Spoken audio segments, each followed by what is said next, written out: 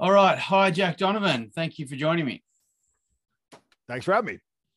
So it's the 10th year anniversary of Way of Men. Yes. For me, when I read it at the time, which is approximately 10 years ago, it was quite influential on me personally. And I saw its potential to be quite influential for all men across the world who would ever pick it up. It sort of gave me a fantastic scope in regards to what it means to be a man effectively. And it was something I really needed to hear at the time when I was like around 21, 22. Really, really important, really profound message for me at the time. So I want to talk to you about that for a minute. What inspired you to write The Way of Men, or what was the intent or purpose behind it initially? Initially, some guys write books just to write books and to get on the bestsellers list or to make a product or whatever, and you can kind of tell which ones those are. And I at the time, I'd only written one and a half books, I would say, by that point. And so like The Way of Men, I wrote it because someone asked me a really good question, and I thought I could find a really good answer. And a lot of the books I write, I don't know how they're going to end or what I'm really saying when I start, but that's the part of writing that's hard, is you're trying to wrap around and like make this all make sense. And then like, maybe it wasn't what you thought it was going to be by the end. Maybe you found something out, like science, you did some research. So I started out with The Way of Men. Someone said that I didn't define masculinity very well when I was talking about it, which most men don't. When they talk about masculinity, they talk about, some movie quotes and some things that they've heard and their dad said, and my uncle said this, and, it's all very vague, and a lot of it's very cultural. And that I was also responding to what we see now that's very big in society, but was much smaller, and not a lot of people weren't aware of it then, which was this kind of camp that says gender doesn't exist. Like there is no difference between the sexes at all. And like, it's all made up. And one of the ideas of it was that masculinity doesn't exist there. It's not real. It's just it's a psyop, and I'm like, I don't think that that's true. And like, how would you define it? And so that was my project with The Way of Men. Well, how do I define this in a way that's always true and not just true for this group or that group or the other group, or, we like this kind of beer and we only drink vodka in Russia. And, like what's real, like what's always true, what would people 1,000 years ago say? Yeah, I think you got it. That's about it. And so I think I did. I'm pretty proud of it. Think I nailed it. And so that was the project with The Way of Men, was to answer that question. So it was effectively prompted by someone. What does it mean to be a man? And it sort of prompted an investigative kind of journey for you, and that stimulated writing the book, obviously. Yeah. Because I was saying, I'd gotten to the point which I wasn't at when I was a young man, but when I got to the point where like, no, masculinity is good and men should be strong and they should do this and that. But it was all very, the way most people talk about it, was all very, pulled from different sources and not making a lot of sense, and very cultural. Yeah. Even prior to, and because myself and I'm sure many other the guys in the Western world are using your scope to describe effectively what it means to be a man: strength, courage, mastery, and honor. So prior to that, as a young guy who was trying to figure himself out, so to speak, when someone would say, "What does it mean to be a man?" you sort of I guess they are strong and maybe have beards, and like there was kind of there was nothing definitive that I had come by at that stage. And although I don't think it can be specifically defined, because it may vary from culture to a degree, but there was no sort of scope until I heard the tactical virtues that you had written. And as I said, I think that's a fantastic foundation for someone to find their masculinity or to gauge masculinity in certain spheres.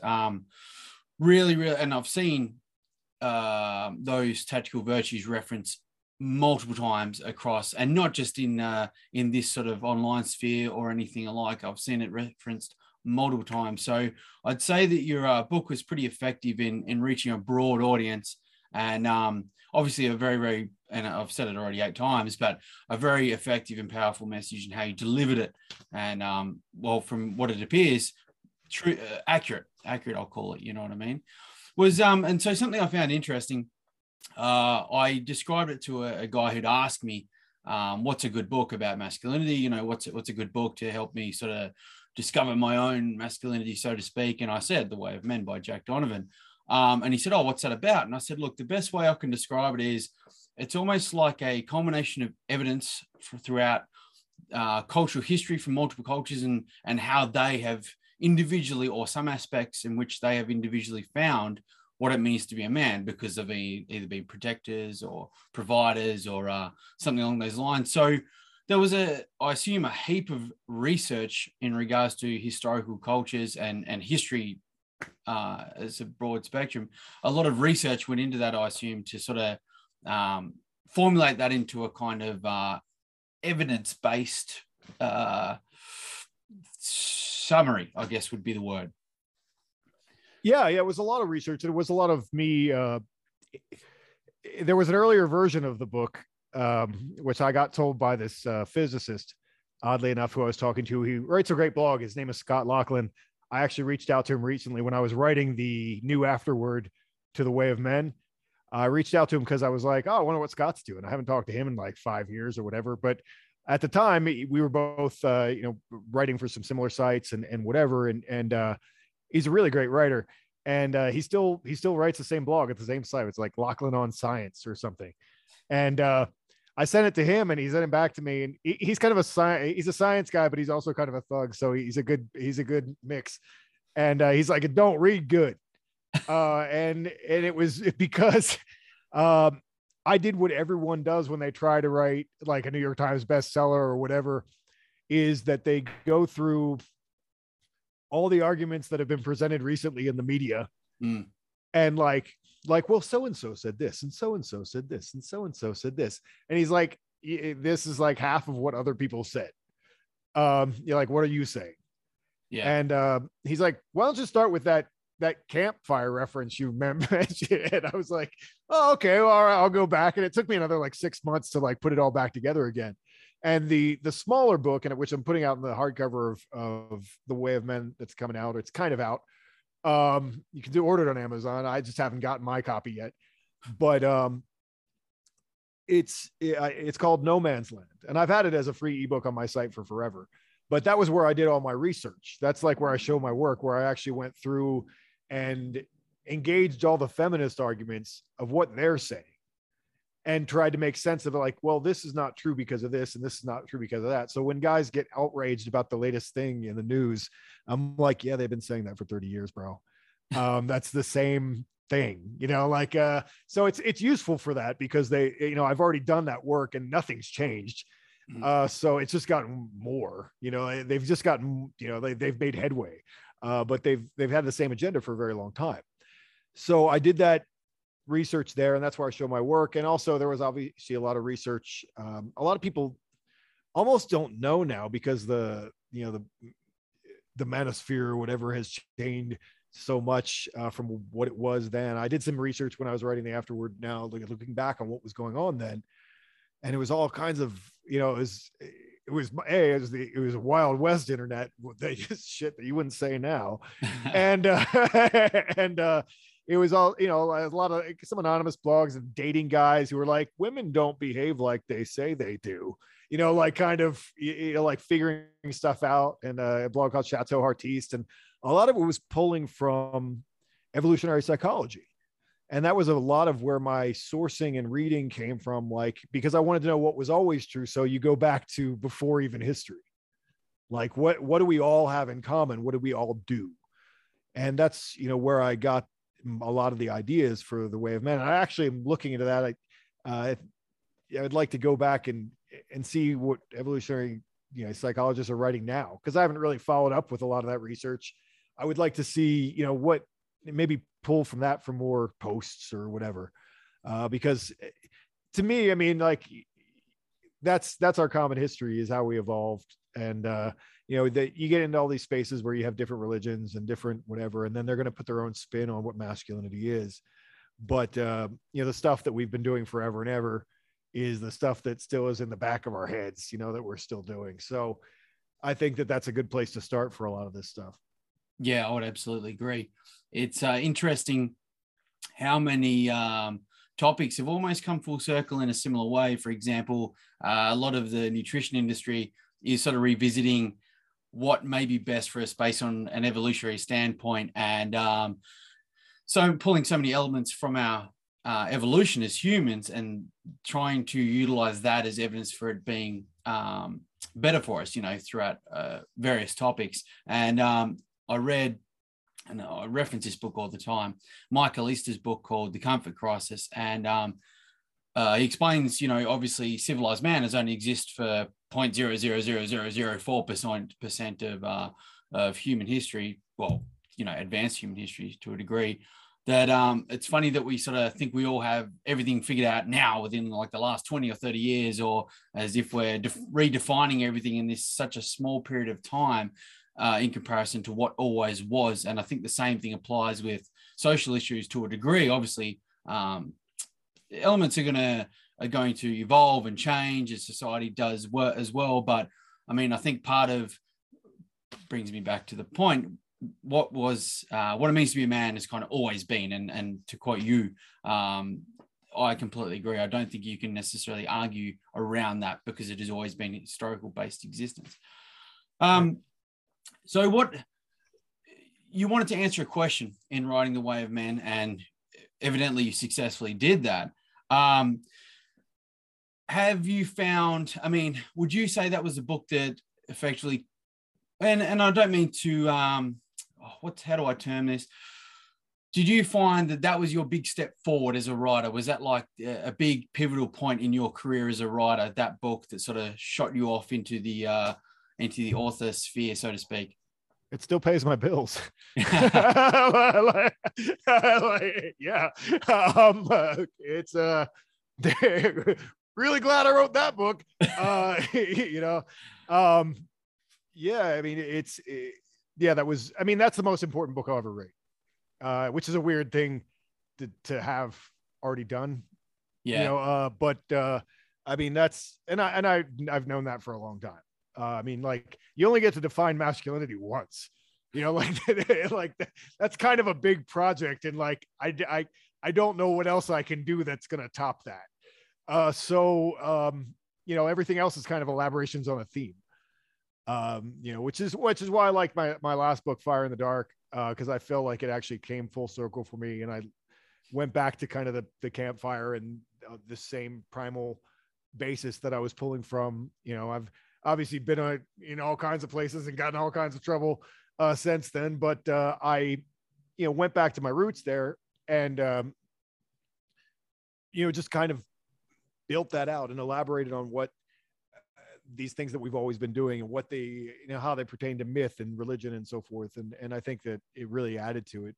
So now those are my two favorite books, you know, the first one and the last one, you know, as far as, yeah, I think Fire in the Dark might be my technically best book. At least it's very technical, but you know, most Way of Men is probably most important. Maybe Fire in the Dark will grow on people over time, but the Way of Men did too. I mean, it's not like I was selling what I sell now, like right out of the gate. You know, I was just like, I was sitting there with an Excel spreadsheet, like, how do I get on some podcasts and like sell some books this month and whatever, you know. I mean, it started out slow.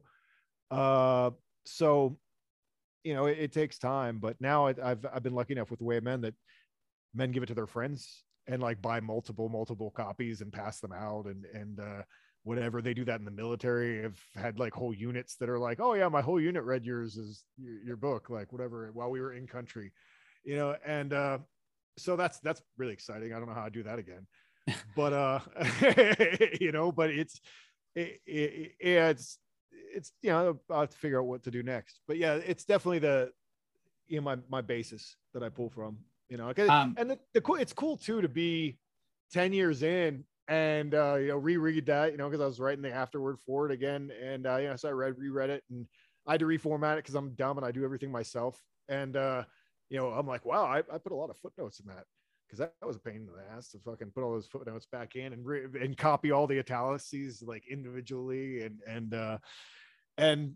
But yeah, I mean, to go back through that, and I've gone back through it a couple times in the past few years, and like, I still agree with myself, which is not always the case. But with The Way of Men, I'm like, no, I'm still right about that, it's just cool. I think it's a pretty great. Sorry, my dog's barking. It's a pretty great legacy to, even if you hypothetically never went on to write anything ever again. I think it's a fantastic legacy to leave, even if that was your first, last, and only book. I think it's, again, and I probably just should have shut up and gone and hid in the woods. And then people would write stories about the weird Jack Donovan and what, instead I'm like, I'm just me. Yeah. So like if I would be I'd be like Batman, I should be like a myth, like something untouchable and elemental. It's Fire in the Dark. When I have recommended to a few people, a few guys who are sort of trying to reach out to on a personal level, I mention religion, and I say there's aspects of spirituality and religion in that book, and they sort of, oh, I'm not a religious guy. It's not for me. And I think they say that because I use the term spirituality as well, because it's more broad. And I think people who are, and I'm not going to say atheists, but like not open to the idea or anything attached to religion because they've got some strange concepts regarding systematic religion and that they don't want anything to do with it. So I try to explain spirituality and how it ties in with religion, or in my opinion, and how that could be something very important for them and very potentially change their perspectives. But it's a topic I wanted to sort of touch on with you is because it's spoken about so often. We just spoke about what it means to define masculinity. And if I said to you, how do you define spirituality? Because people always have it attached to these religious connotations. It's like, oh, I don't want anything to do with that idea, or no, I don't believe in God or any woo-woo stuff like that. I mean, not sort of understanding what spirituality is. And to be honest, I'm not even sure I entirely understand exactly what it is. How would you, in your words, describe spirituality, and how would you describe it? It has ties to religion. I did a little research on this because I didn't know the answer to that question either. Because especially I'm out in the woods conducting rituals, and people say they want to get more spiritual, and I'm like, what do you mean? Like, what do you mean? What do you want from that? What am I doing for you here? Because I'd have good guys come out to rituals and so forth. And at the time I was doing Germanic pagan stuff, and they, I'm like, my experience of it, leading it, is totally different. I'm like, but I'm trying to figure out what they're getting out of it, what they're coming to it for. And almost universally with men, I think spirituality seems to mean that they're searching for a connection to something bigger than themselves. Whether that be a bigger context of an idea. And I could get really into the architecture of what I think belief is, and like where, how it formed, because I feel like I've watched it form, especially with Guys in the Woods and whatever, and like from a proto level. But I think that, to me, because I'm fairly atheistic myself. I mean, I was always an atheist as a kid, and organized religion, I'm like, you bunch of like con artists, shut up. I was the kid who like I was raised Catholic, and I was the kid who was like, we have to, you have to do confession or whatever and tell you what all you did wrong and why you were bad and all the sins and everything, and all the other, you're supposed to, most people like sit on the other side of the thing, and the priest is over here, and they're like, like saying the things they did bad, and the priest is like, dad over here, like, well, you shouldn't do that, go say 10 Hail Marys and call me in the morning. And I was at like 8-10 years old, I'm like pulling a chair over to be like, so hey, Here's what I did. I don't even think it's wrong. Like I was that kid. So I've always been this way in that sense. I've always been really skeptical. I'm like, you sound like a bullshitter, like my mom always said they didn't give me very good answers. Like because the answer that they give is like, well, you have to have more faith. And I'm like, now that just sounds like trust the science. In 2022, that sounds like trust the science. And I was tuned into that kind of stuff when I was a kid. So I've always been very skeptical, and I try to have my integrity about myself in a sense that I don't want to be that guy either, which has probably cost me a fortune. But as far as I don't want to be the guy who's telling you something that I don't believe. And I don't want to be just bullshitting people. And so that's really hard, because then if I don't know what I believe, then you can tell that I don't know what I believe and I can't tell it to you. And that's how that works. And so I have to always make sure that I'm saying something I actually believe. And so for me, I actually got a really good question the other day on the Instagram post, because I started some shit. And so I just because I saw some trends with Christians recently that I really didn't like, and in my space, like they can do whatever they want. I don't care. Have fun. Go be Christian over there. But like dealing with kind of taking over the Stay Solar thing and other things that I was like, stop. But one of the questions they asked me, I'm probably going to post about it, is like, well, what do you believe? Do you actually believe in anything supernatural?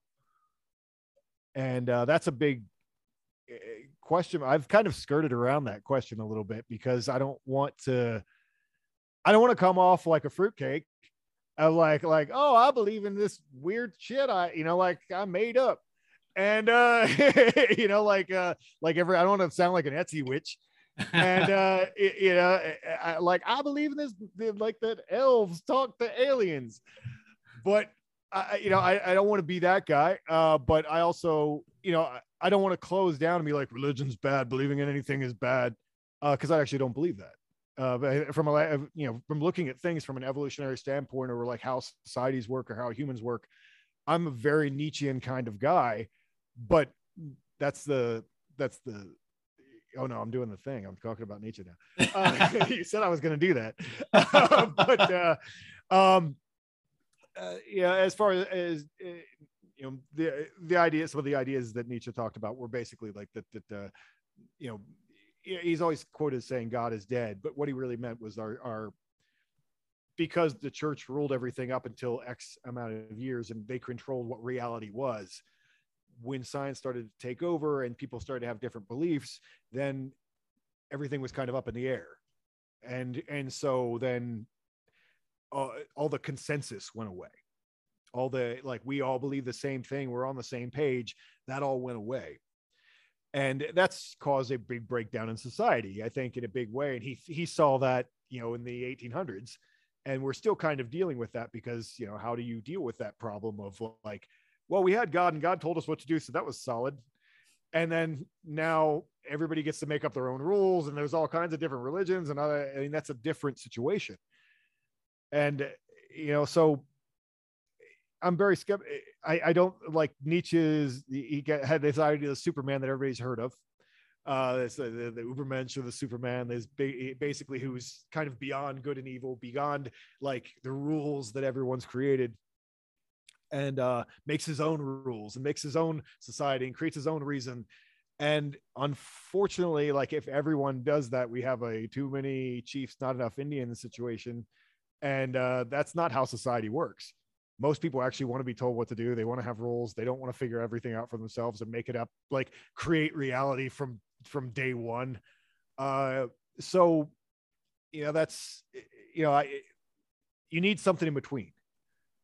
So it's good that religion exists, I think, as good as anything else, because we've just seen what happens when the state takes over. And that's also bad. Like, that was a thing. Well, science will just replace religion. Well, we just saw how that worked. And I'm sure there's more to come, but so they both have problems, but I think religion tends to be a lot more helpful for people. in dealing with their everyday problems and their perception of reality and drawing inspiration from things. And I talked about belief earlier. And one of the things that I noticed about belief, especially with guys that were like, say, coming into Germanic paganism, like with, you know, when, for people who don't know, I mean, that's like Norse gods like Thor and the Viking stuff. And so they come into that and you'd see them wrap their head around one story. And then that story, they build it out in their own minds. Like that story became part of them and they build it out of their own minds. It becomes their whole emotional and psychological architecture that becomes very important to them. And it becomes this beautiful dream. It becomes this beautiful idea that then, you know, it's like a movie like that something, you see something and it's so fucking awesome, it makes you cry. That's Superman for me right now. But like Man of Steel, like you want to make Jack Donovan cry. Oh God, it's so perfect. But you know, because that's what I'm about. I mean, it's all his power comes from the sun. And so if you, this beautiful idea, and that's what religion really is. I mean, that's what God really is. To most people, it's this beautiful idea and this perfected idea of how things really are, of how you want things to be and how things should be, and everything you believe in. And so you create that idea a lot of times in your own, you make that, but it starts with an outside stimulus, an outside story. And so I've said it in relationship with the Norse god Tyr, because I've had guys who were like, Tyr, he's my dude. And they're serious, and it's not wrong. You know, that what they mean by that is that they're all about self-sacrifice, because there's only one story about Tyr. And I'm like, that one story, that tiny little story, has now taken this all this real estate in your head because it's something that's really important to you. A concept that really has nothing to do with, I mean, it has to do with the story, but the story just illustrates it for you. And so, and you know, the story of Tyr is basically like, I'm actually super good at telling bro versions of myths now. I don't know. I feel like I should have a different YouTube channel of like just bro versions of myths, but if you want me to do that, I can. It's basically the Tyr is the god that he's kind of a second in command warrior god. And so there's this wolf, it's going to eat the whole world. And the gods are kind of trying to trick the wolf, and he basically they're trying to be like, we need to tie up this wolf because he's going to create a lot of trouble. And then you know, they're coming to the wolf with all kinds of different things, like, hey, we'll tie you up with this, man, because you're so cool, you're so strong, you can break out of it, whatever. And then you know, and then he does, and then they're like, oh, you're so awesome. And then they keep making like increasingly strong things, trying to figure out what's going to like wrap him up. And they come up with this like magical like rope that's made from like the roots of mountains and like the footfalls of kittens and like ridiculous things. And so they're like, hey, and he's like suspicious because I'm like, you guys took some time on this. And the wolf is suspicious. And so he won't agree to be wrapped up until Tyr puts his hand. He's like, someone has to put their hand in my mouth, so I get a hand if you guys have tricked me. And the gods are actually doing some trickery stuff. And so Tyr does it because he makes their arrangement legal. He protects their honor. And so he puts his hand in the mouth of the wolf, and they tie him up, and the wolf can't get out. So he bites the hand, and then Tyr becomes the one-handed god. And so military dudes love this story because it's all about self-sacrifice for a greater cause. Yeah. And anyway, so that's the story. I've done that a lot over the years. It's kind of fun. The bro myths with Jack Donovan. But I listened to Neil Gaiman's Norse mythology. Yeah, by Neil Gaiman. I was painting a spare bedroom and I listened to the audio version. And yeah, it could definitely be dressed up a little. I mean, like from voicing over particular characters and stuff, it was like it kind of made it hard to listen to at times. But yeah, I mean that actually, it's all really accurate to what the myths are, you know, like to how they're written. Yeah. It's the Neil Gaiman one is all really accurate. Now, when I used to do rituals, I mean, I really don't do it anymore, but when I used to do that, I would actually listen to the audiobook of that a lot, like over and over again, so that I could kind of internalize and retell a story based on because his were actually historically accurate, you know. So, but you know, a little bit more fun to read than like the straight like Sturluson, you know, Eddas and whatever. Yeah. So yeah, it was good stuff, but yeah, it's fun. But yeah, I think the bro versions are funny. I did Gilgamesh for somebody in the car the other day. Do you think that I mean, with you say that like people see parts of themselves in certain characters, especially Yeah. relating to Germanic paganism.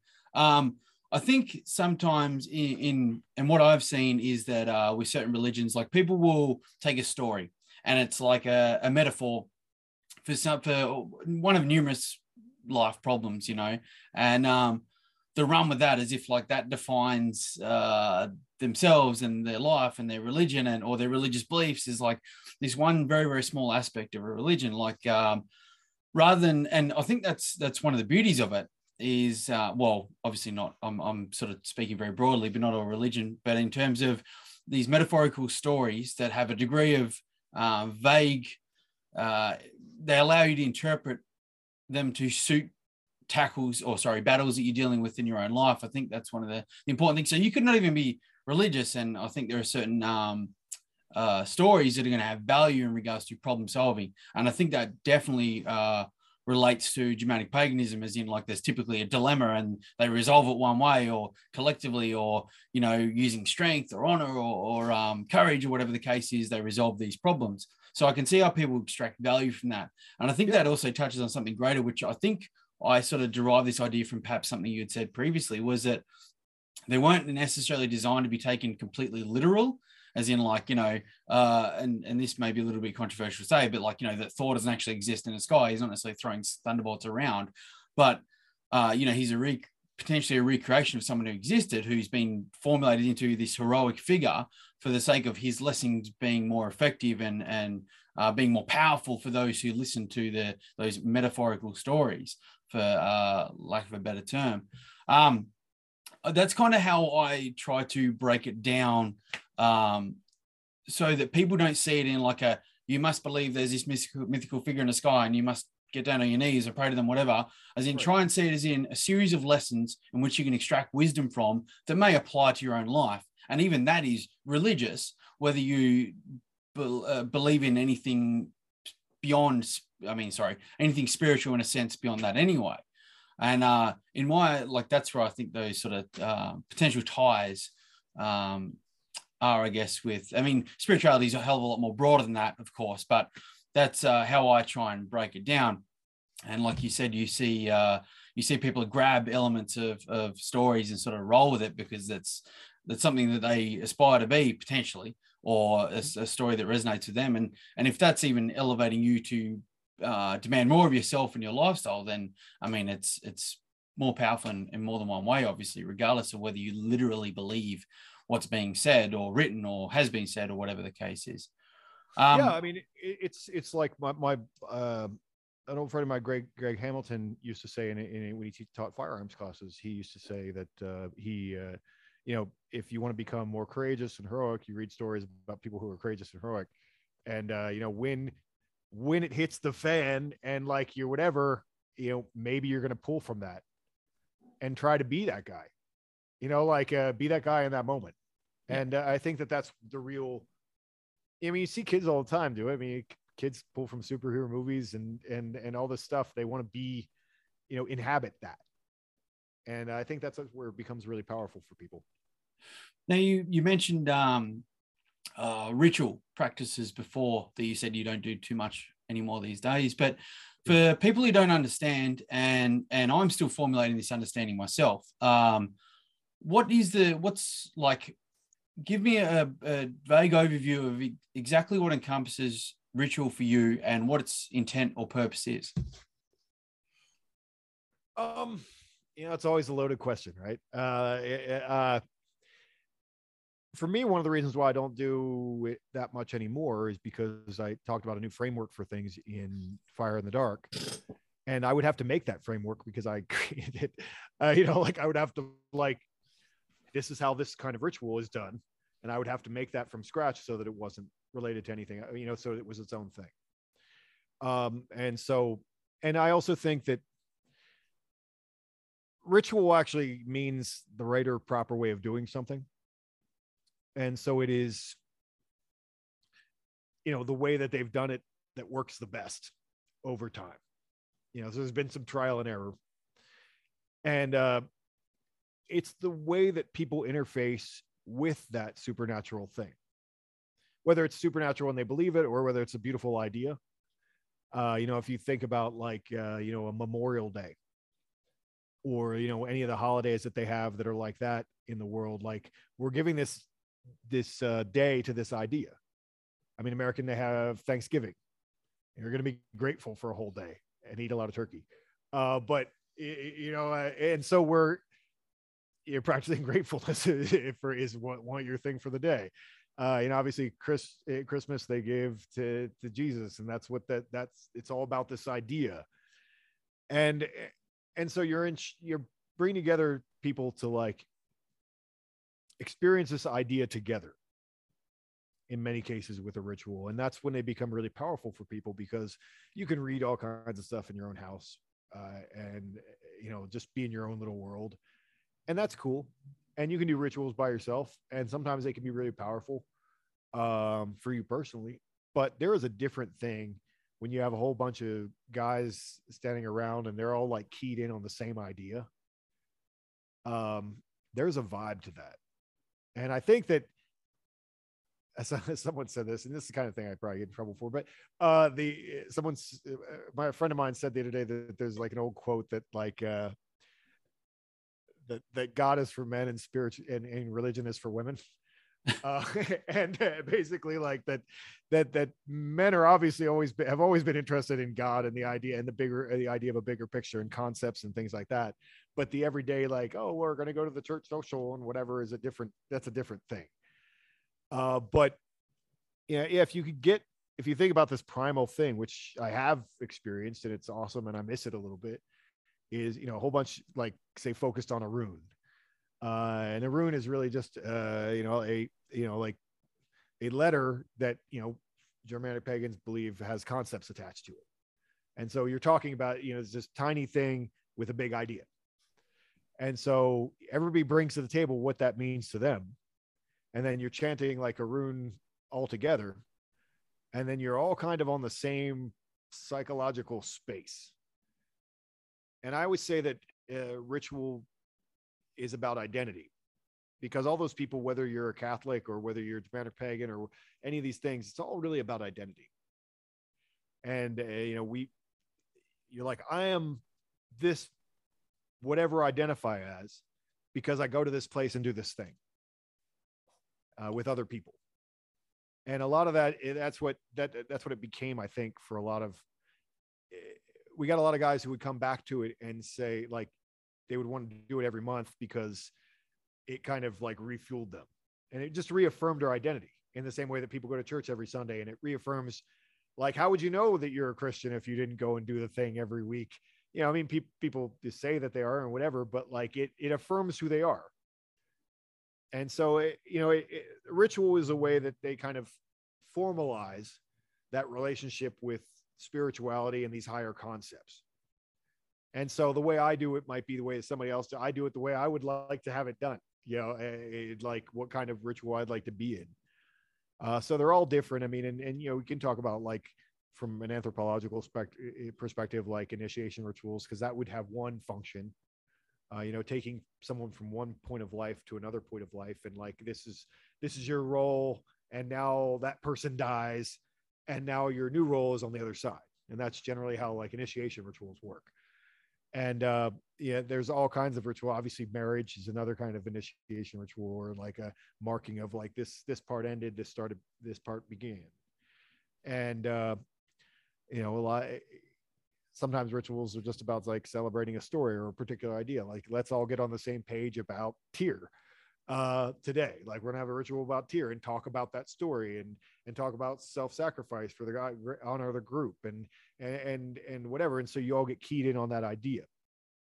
And Christians do that too. And like all other religions have, like, we're going to talk about this passage from our holy book today, and this is what we're all going to get keyed up about. And so that's kind of what ritual is. I mean, I think the other stuff is all aesthetic, and like, then it becomes like a big conceptual project for, like, me, like, How do you, like, well, how do you get them from point A to point B to where they're trying to have, I want them to have this experience, and how do you create that? And so that becomes a conceptual problem, like that I probably think too much about. But it's just a really interesting process to be involved in and watch. Because obviously, if you're a Catholic, I mean, they've already decided how those rituals are done. Like that's the right. That is the right or proven way. They've been doing it for like 1,000 years, just that way, in Latin. And but if you're, like a Germanic pagan, like actually they don't know any of those rituals. Like they're all made up. Which people don't really understand. They think they're getting into they're getting the ancient Viking secret, and like they're doing the thing the way they just did it in the old days, but there's no real text to show you that. So a lot of what I came to, and this is probably too deep in the other direction, so we can cut that off soon. But it's a lot of what I got into, even with Stay Solar, when I started talking about staying solar and whatever, was someone had come to my ritual and been like, "Are you guys just doing black magic?"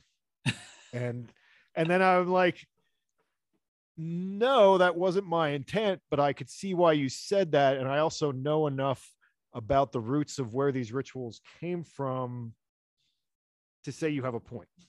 And then I had to deconstruct that for my whole self, and like, well, what part of this came from, like, Aleister Crowley ceremonial magic and like whatever, then was adapted for like, well, how would you do one for Germanic pagans? And that's kind of how a lot of that stuff came out in the 70s.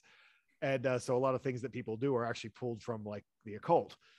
And so I had to kind of separate all this stuff, like, why are we surrounded by bones and why do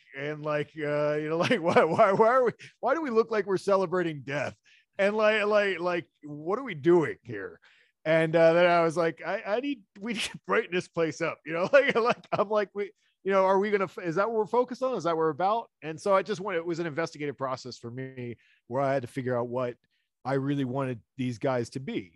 Like, am I trying to make them into like angry death cult members, or am I trying to like make them better at life? And the answer is better at life. So I had to change the aesthetics and the way that I did things. I suppose a big part of that too would be whatever you found in regards to the atmosphere and how you structured it to conjure the right kind of energy based on what you're trying to get out of it, I suppose, at the same time, right? Yeah. And then, with anything, you react to what you're doing, and then you push too far the other way, and then you realize that you could be somewhere in the middle, so you pull it back and forth. I was like, I wanted to get totally away from the dark side of stuff of it, and then I went the other side. But I'm like, well, rituals are just better when it's dark and it's a fire. I've done daytime rituals, and it's kind of weird. It's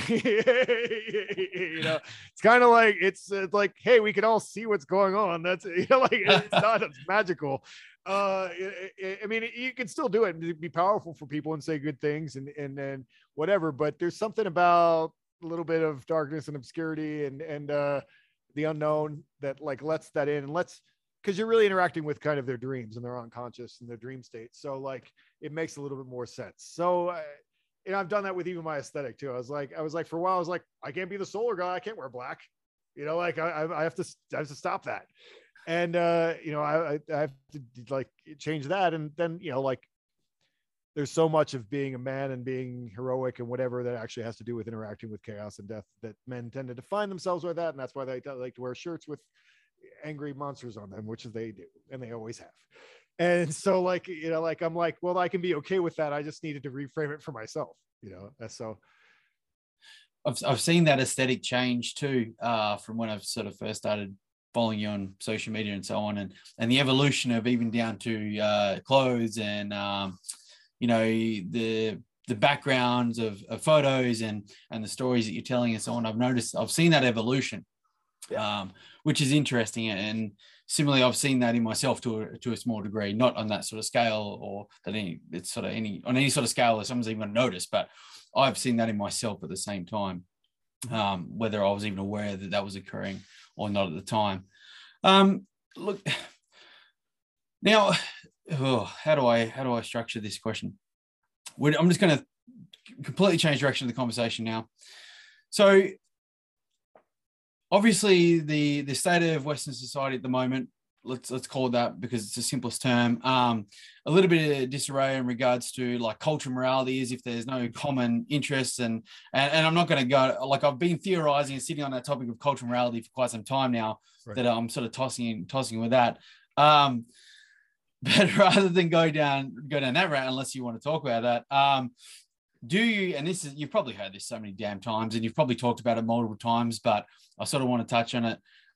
Do you believe that there is an agenda to feminize society, feminize the men of society, for the sake of the elites advancing their position or obtaining wealth, or what are your thoughts on that kind of theory? Well, yeah. I was just laughing at like a little bit of disarray. I was like, oh, yeah. Put it lightly. A bit. It was very polite. But no, I mean, obviously, I think that that's in the best interest of people to reduce people taking risks. Obviously, I mean, insurance companies want you to reduce taking risks because that it reduces their, everything's insurance and legal shit, in many ways. And as far as a big overarching agenda, I don't know if it's Klaus Schwab that's in charge of it or whoever, but like I don't have a specific theory about that because I don't want to be wrong. It might be somebody else. It might actually be aliens. I don't know. But it's obviously a bunch of people have gotten together that's being like, this is what we're doing.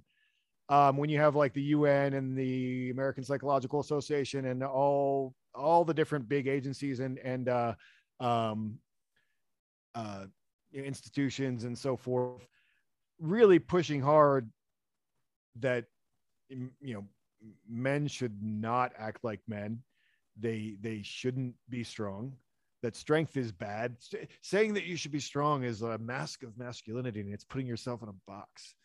And like all these things that are common, I see them. I've been doing this for a minute, so like I've see these things repeated over and over again. Like, oh, another mask of masculinity book. Like they've been doing this for 30 years, but yeah, you see this stuff repeated over and over and over again. And we're past the point where I think that a sane person could be like, they clearly don't want men to be masculine. I mean, like that's the media is very much framed that way. Culture has been framed that way. TV has been framed that way. And we could say how much of it is profit oriented or not. It's always, you can always make money by telling women what they want to hear. And, like men are bad. You're fantastic. But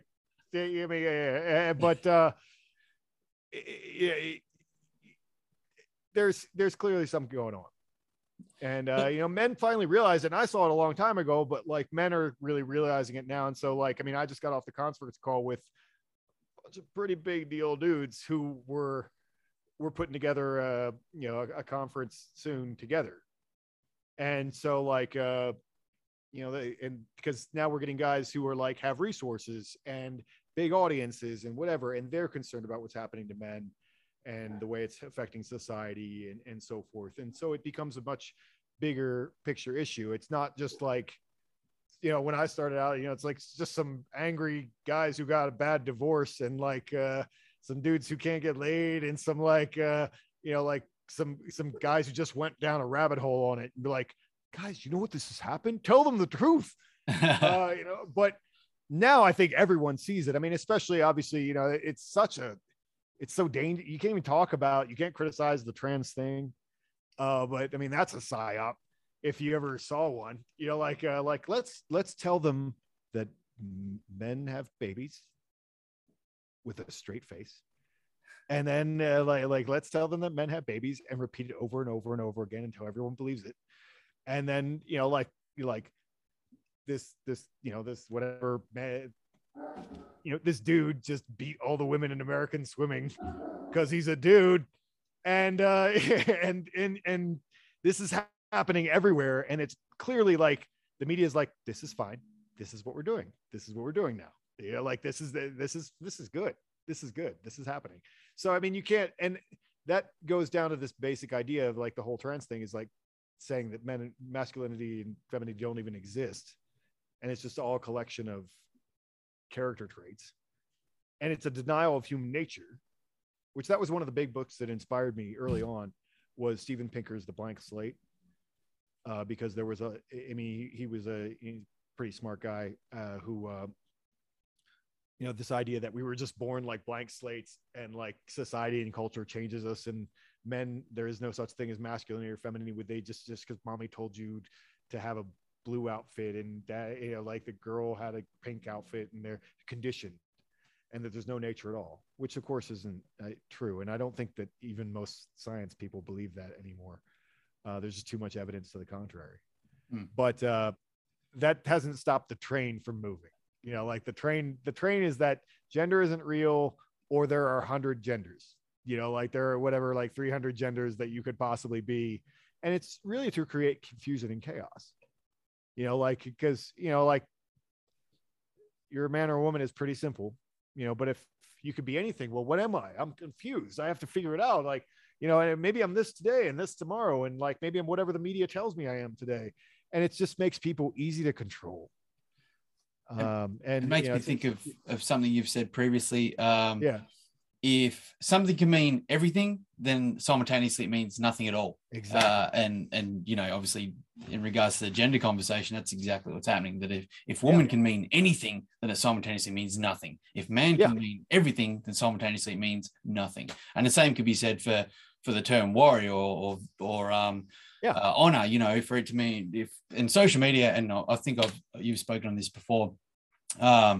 If they start getting used in such a broad sense, they lose definition, and therefore they lose power, and therefore anything can mean anything. And I think Ian Smith put something up about this yesterday in regards to up means down and good is bad, and disarray. We come back to it's right. They were doing it with tribalism before, like tribe, like your tribe is now, your tribe went from being like, tribe was like, a group of people like in the Amazon forest that they found, to your marketing email list. Like, that's my tribe. Like, no, it's not. That's not a tribe. That's like people, like, or the people at your gym who pay you and until they don't, and then they're not in the tribe anymore. And sometimes those become your best friends, and that is the way that works. But like, it became like an overused thing and became meaningless. And recently I've noticed that that's happening with hero. Hero is now like a marketing term for like your favorite part of your outfit. like I've seen it used. I saw it with the British were doing it first, and some clothes that I was buying, like here are a selection of heroes for this month.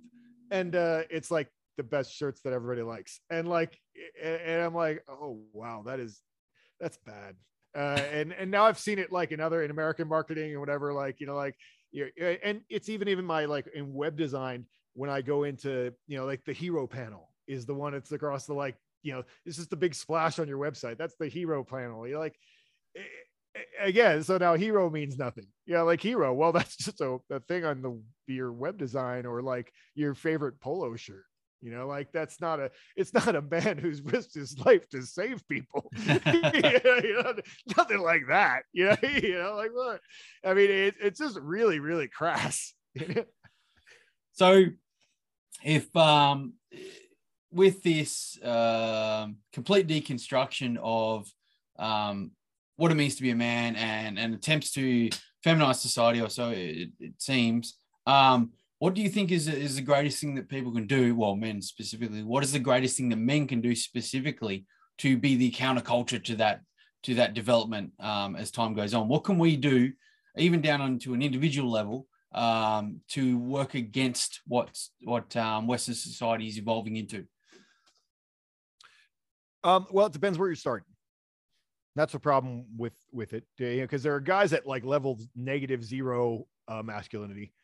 And, like maybe you need to lift a weight, like, like maybe you need to like lift a weight and like do it,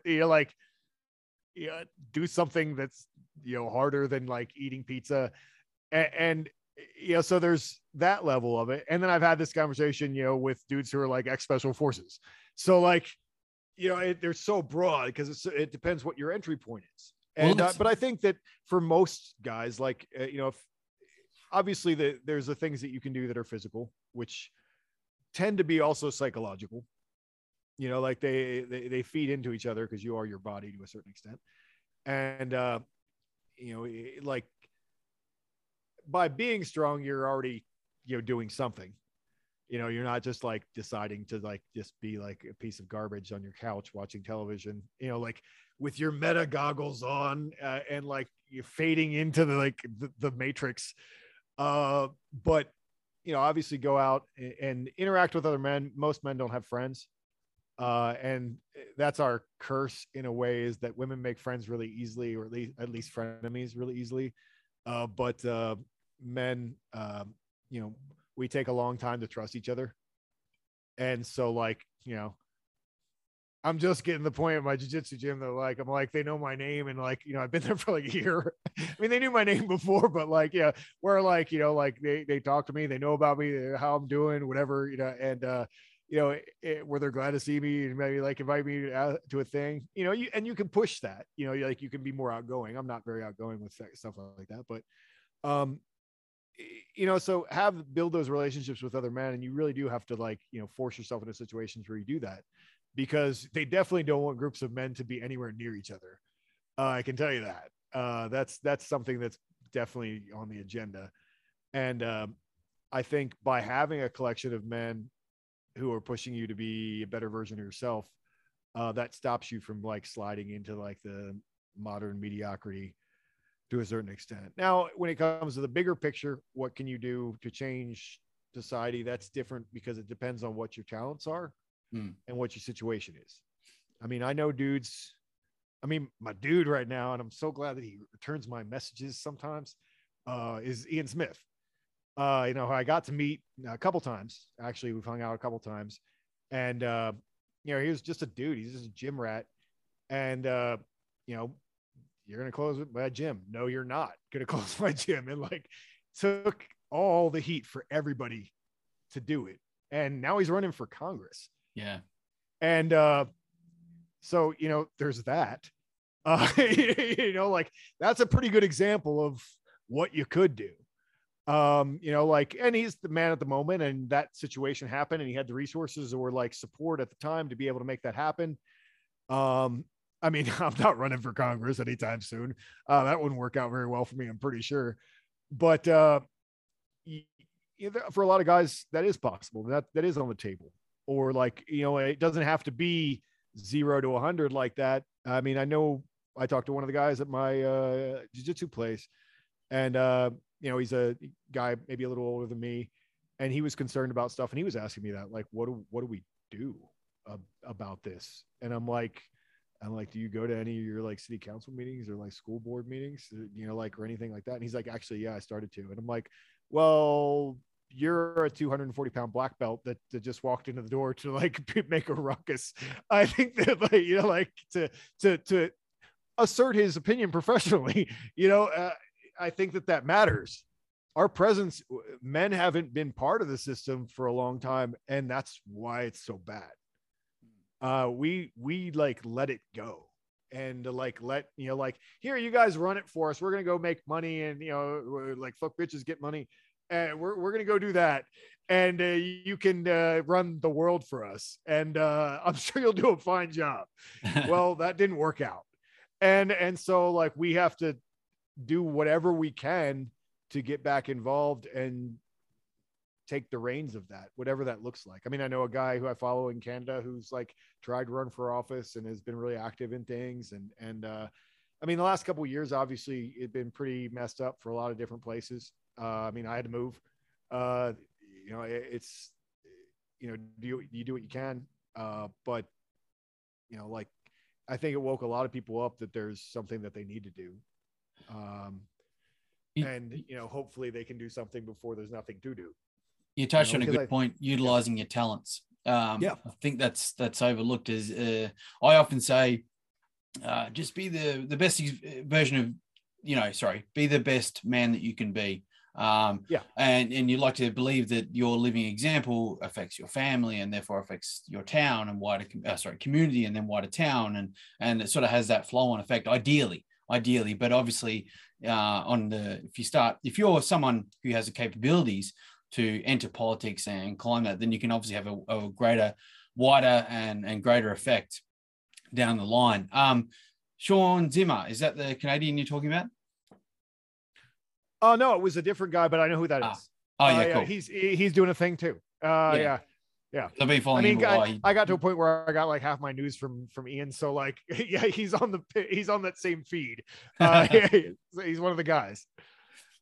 So you said you go to a jiu-jitsu gym, and obviously on your social media you've put up that you roll every sort of like once a week at least, or at least once a week. Right now I'm like, I'm an old fellow. So like, I'm older than I look. So like, like my forearm is bugging me and I don't want my tendon to go.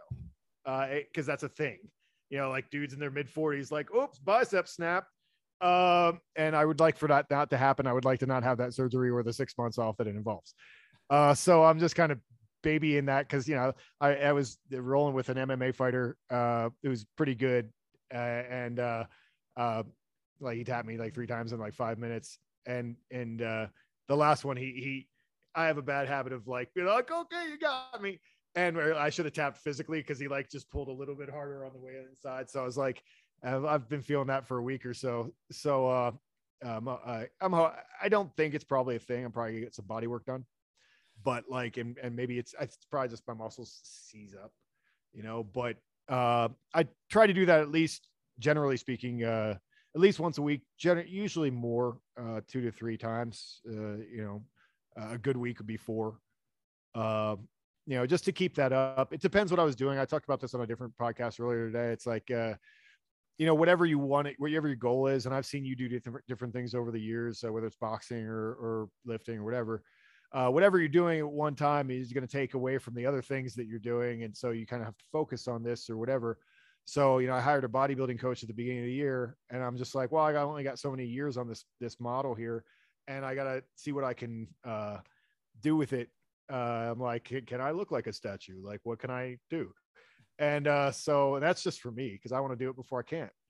And so I've been doing that for the past few months, and that's been going really well and been very instructive and kind of cool. But, if I'm, I already did my 35 minutes of cardio this morning.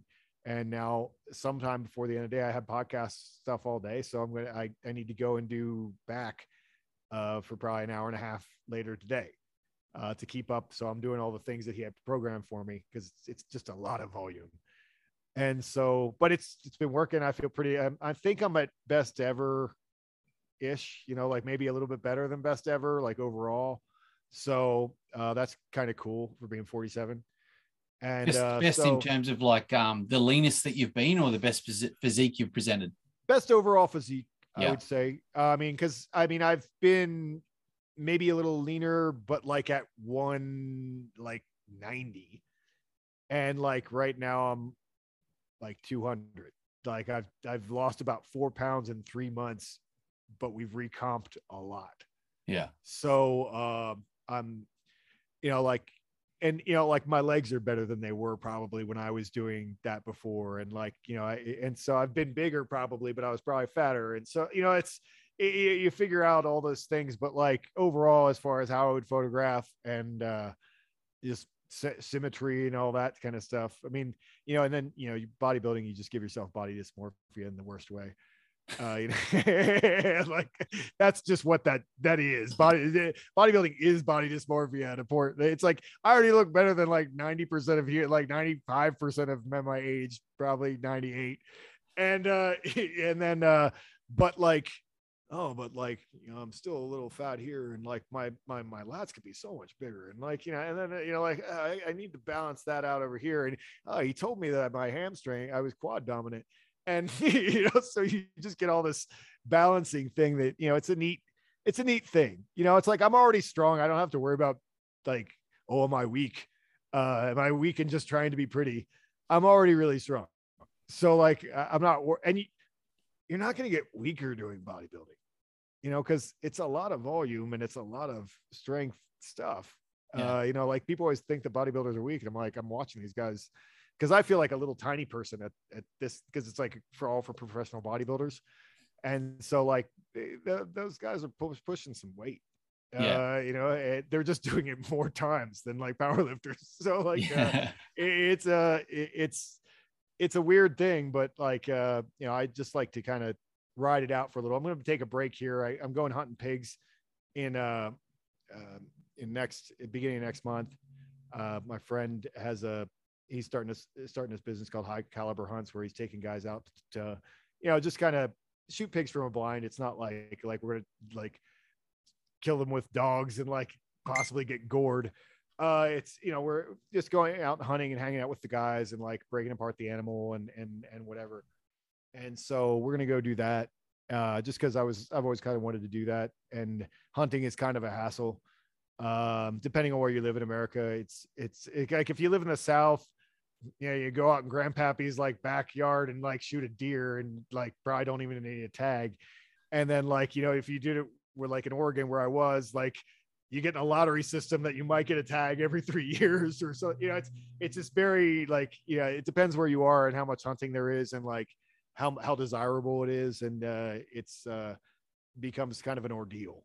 And so when you have the guy set it up for you, it's a little bit better because that's a whole project in itself, unless you have a lot of land and you can hunt on your own land. But, it's funnily quite, like I'm in Tasmania, which is right down the bottom of Australia. Yeah. And it's like, like fucking 75%, either forest or bush, it's really, really dense. So there's wildlife everywhere, like really, really, like, a good contingent of animal that is usable as a meat viability resource, if that makes sense. Except all the jargon you have to go through regarding licensing and tags and like lotteries with lots and all that sort of thing, because a lot of forestry a lot of the primary spots for hunting is owned by forestry. So you need permission and apply for this and apply for that and so on. Despite the numbers continually climbing, and we're almost like it's sort of harming the agriculture industry to a degree that there's so much game around that they're like eating crops and eating grass and the stock would typically need. But it's a bit of a headache. But to abide by all the laws and actually become self-reliant that way, like you said yourself, you would need a heap of land for it to be practical in any sort of sense, or just sort of like have a good system where you don't really pay attention to the law too much and just sort of do it yourself. But also don't post that to Instagram because they definitely be selective about that. Yeah. So I saw you started Chess Magazine with Tanner Guzzi some time back. How's it going as a project? It's interesting to feel the way through it. I mean, it started out with one idea kind of, and then it's just kind of become another idea in terms of interviewing people. It became important to me because, the world's upside down in a lot of ways. And it became, the fact that I get to use it to go and hang out with Ian and interview him, or like some of these other guys who are actually doing things. And I think that something that became important to me was that maybe we could, everyone on the other side, whatever that means to you, gets all these puff pieces written about them, about how wonderful they are, all the time. And from experience, I can tell you that like I have nothing but garbage written about me. And so I guess I tried to do what I wish someone would do for me. I'm a pretty nice guy. I've done some good things. Maybe I could get a nice piece of an article about me. That'd be cool. And so I felt like a lot of the other guys could use something like, who's going to tell their story? Who's going to tell their story in a positive way, and not just like, Facebook goes, Instagram or Facebook, goes away or whatever. Like, where does that story go? They just deleted you. You no longer exist, and no one has ever cared about you. Even though you had like 500,000 followers and like a whole movement raised around you, like what happened? And so it was really important to me to like, maybe do some nice interviews with these guys who I admire, because I'm not gonna do a nice interview. I just won't call them if I don't admire them. But do a positive write up about some dudes. I have one. If I wouldn't have gotten robbed last week, I should have came out last week. I interviewed Elliot Hulse. I've met him a few times. And so we did a Zoom call a few months ago, and I just need to finish writing that up. But it's been a platform for me to reach out to guys and maybe have a conversation with them, because everybody has podcasts, and podcasts are cool. We're on one right now, and video conversation, whatever. But a written thing is a different thing. It's a different thing, because not everyone's going to sit and listen to everything that you said. Yeah, but the article is there, and it's searchable, and it's SEO, and it exists. And I'd like to see if we can make Chest a printed thing once a year, so that it exists as a book in the world. So like that, this is a document of that this is happening. And then, people write about it later, and so I'm very legacy oriented in a certain way. I'm glad there's a bunch of my books in libraries around the world, which is kind of neat. And, like what is here after I'm dead? And so if we can, create something positive like that for some of these guys, I think that's important to me. And so going forward, I think we'll have to figure out what that looks like for us doing it, because it doesn't make any money. So I'm not good at making money. I need someone else to do that job, and figure out how it either makes money or it just doesn't take up as much of my time. Because it takes me about, I hire, a couple guys to write articles, and I have to edit them. And then I designed the website because we didn't want to spend money on that. So I did all that. And so, I have to figure out how I make that continue, because I've now put it out there. So now I feel personally obligated to make sure that it continues in some form. So I think it's for another few years. It's certainly a great idea. I mean, it's a similar intent with what I'm trying to do with podcasting as well. But like you said yourself, every man and his dog almost has a podcast at this stage. And the worst thing is, and again, you just said it yourself, that you can't effectively search. Like, it's not as if you can put into Google conversations that contain this, you know what I mean? You kind of just got to get lucky sometimes. And sometimes you waste an hour listening to a podcast that like kind of didn't hit anything you're hoping it would be, for example. Right. Funny you say about that. Like, I admire that you want to write good things about people who are doing good things, even though the media may be working against them to a degree. Because my girlfriend bought A Sky Without Eagles for my birthday recently, and she looked on Wikipedia for whatever reason, searched your name, and I said, that makes me so mad. I like, there's nothing you can do about it. Wikipedia is like, you can't even sue them. Like they're like they have all the power to do anything, and like you can't sue them. They can say whatever they want. It's And I remember listening to you on another podcast explaining the situation regarding contacting them and saying, this is not true. Like, this is complete bullshit. And I said, when she said, oh my God, is it? I said, no, that's not the case at all. I said, a lot of that is just bullshit. They're just trying to demonize him because they know he has value in what he is saying. And it's fucking counterculture to what the current direction of like leftists or whatever the hell they are that are writing Wikipedia or editing or whatever the case is. I mean, it's somewhat flattering. I mean, well, some book from Oxford Press that they cite throughout that article. It's some Antifa guy, but like some book from Oxford Press has me one of the top thinkers of the right. Like I'm it's like 10 guys and I'm one of them. And I'm like, wow, I'm very powerful. I don't feel that powerful. But apparently, like, I can move armies with my mind. That's not really the case. But that's what they want to go. Like the Soros-funded organizations want to focus on. So that's what they're gonna write. So I guess, like I said, I guess it should be flattered. I mean, I'm at least someone thinks I'm important. Look, I've taken plenty of your time up to this point, so I want to wrap it up with a couple of questions. And I hope you thought about these prior, because I don't want to sort of catch you off guard. Sometimes I sort of catch people off guard with these questions. They're sort of, oh fuck, I should have thought about this like prior, but I reckon you'll be able to answer them regardless. So, and you kind of briefly explained this earlier in the conversation anyway. But what do you believe is the way forward for modern men and what is that going to look like in Western society? What will the future look like, do you believe, if we do or don't fulfill our destinies as men and in our roles in society? Well, I mean, I think damn it, I did. Now you told me I was going to talk about Nietzsche, and every time I do it, I'm like, but the Nietzschean last man, they call him Bugman. It's the same thing. Yeah. Like this guy who just goes to work every day, really has no identity, no friends, nothing to do, and is completely plugged into the system and just does whatever he's told and is like, yes, okay, that'll be fine. Like yes men, who like have really nothing going for them, and they're easy to just push over. They don't have they're not going to stand up for anything or do anything. They're just like cogs in the machine. I mean, that is what is desired. Why wouldn't you desire that if you're in charge? Like these people are creating too much trouble for me. Can't we make them more passive? I mean, it's just logical. Because you don't need them to defend anybody. It's like we have plenty of armies and we have missiles and drones and things. We don't need them to do anything for us. We just need them to shut up and go to work.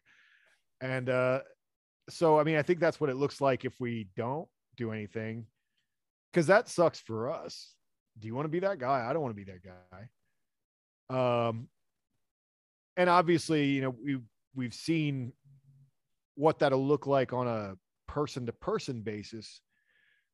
If everyone's weak and passive, the first, I think violence is golden. The first one who picks up a weapon becomes like very powerful.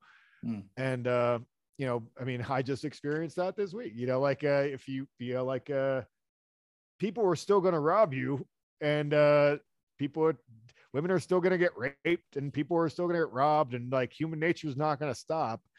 I mean, I'm always amazed that there's not more crime and murder in the world. I mean, people get angry all the time. And if society just becomes more passive and like no one does anything about it, it's like, like we become like herds of deer, like they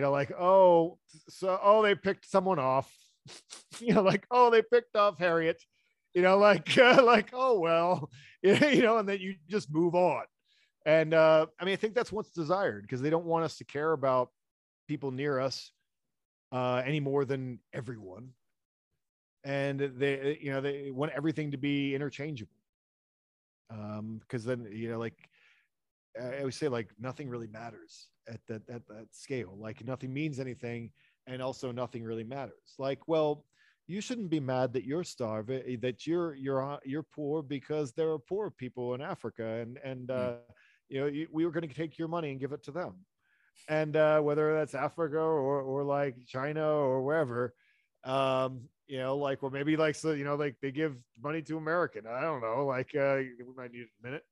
But, like, why should you care about your own survival? We are citizens of the world. I think that's what's wanted, and we just become drones. And I think that's the future that's desired. And so that's the alternative. And I think it's pretty scary, and I don't know why other people don't. I don't know how other people aren't as concerned as I am about it. Do you think it's perhaps because people kind of can't see beyond the end of their own noses, as in, like, if it's not an immediate problem in my world, then it's not a problem at all, regardless of what kind of world my children or their children may be growing up in? It doesn't affect me, so I don't really care. Seems to be like a way too commonly held consensus. Part of it, and also a lot is demanded of you if something's really wrong.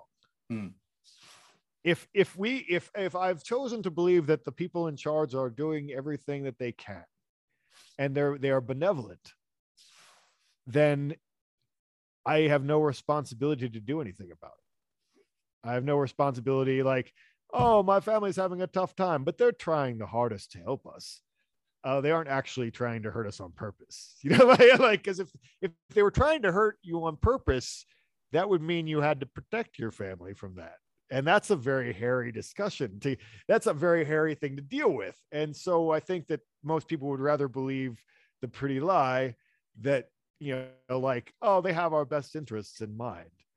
And so no responsibility comes with it, effectively.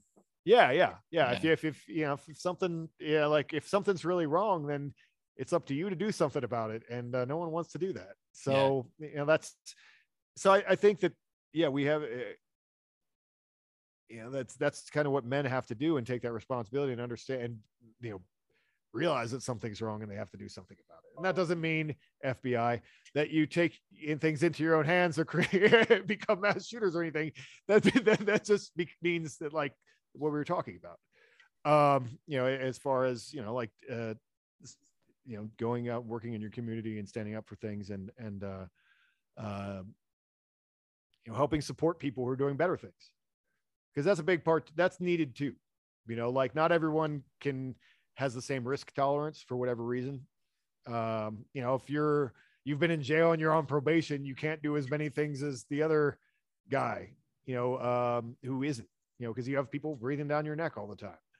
But you can support, in whatever way you can, people who are fighting the good fight and doing something important in the world. That kind of ties into what was going to be my next question.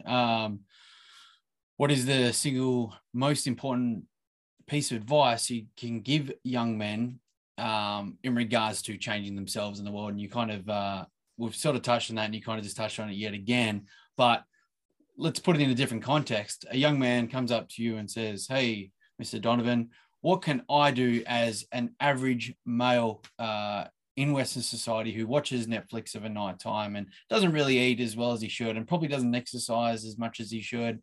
What's a single piece of advice that you would give that person, or even a piece of philosophy that you would provide that person in order to try and get them to change the trajectory of their life or adopt responsibility?" What would you effectively say?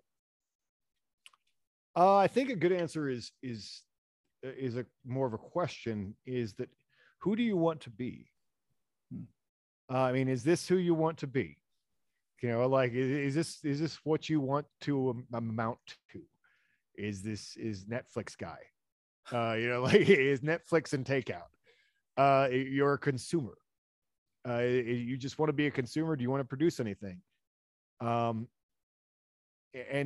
if you have a better version of yourself that isn't just some jerk off fantasy of, like, I'm heroic in my own mind, and, you know, something you brag about on the internet and do nothing. If you have a version of yourself that you would rather be, why are you not being that and working towards being that? And, you know, because that'll change you and open up all kinds of things. So if you're, you know, you're going to the gym is like done you know, presented almost as a catch-all, but I mean, it is important. You know, like, because if you change your body, you change your life to a certain degree. You know, like, if you're not, you know, if you're just a fat slob, or just, you know, like, just really unhealthy generally, I mean, being healthy, it's weird to me when you see someone who's been like super heavy all their lives, and I'm like, you don't even know what feeling healthy feels like. You know, like, that's very strange to me, you know, like, but yeah, I mean, I guess I was never really super unhealthy, so I wouldn't, you know, say I didn't had that experience, but, you know, I've been chunkier in my life, and, like, you know, it's you know, there's a big difference, you know, like, in how you feel, and how you interact with the world, how the world interacts with you. Your presentation to other people changes, and what they believe that you are. And you know, so you only have this one chance, you know, like, why are you why that would be the question. Like, you only have this one chance. Figure out who you want to be, and work towards being that person, being that man, because, like, no one's going to do that for you. No one can do that for you. It's, even if you've got all the privilege in the world, you still have to become that thing, and there's no one who can do that but you. I think that's an excellent bit of advice, and a really good note to finish this conversation. I've taken plenty of time, Jack, and for that I'm very appreciative. And I hope there's a lot of wisdom, I'll call it, that can be extracted from this conversation due to contributions that hopefully the listeners can take and apply to their own lives, especially with what you just summarized there. For anyone who may be thinking it's time to better themselves, I think you posed a really important question just there, and I think that's really powerful. So thanks again, Jack, for your time. Much appreciated, and hopefully we'll talk again in the future soon. All right. And I'll obviously cut it off there.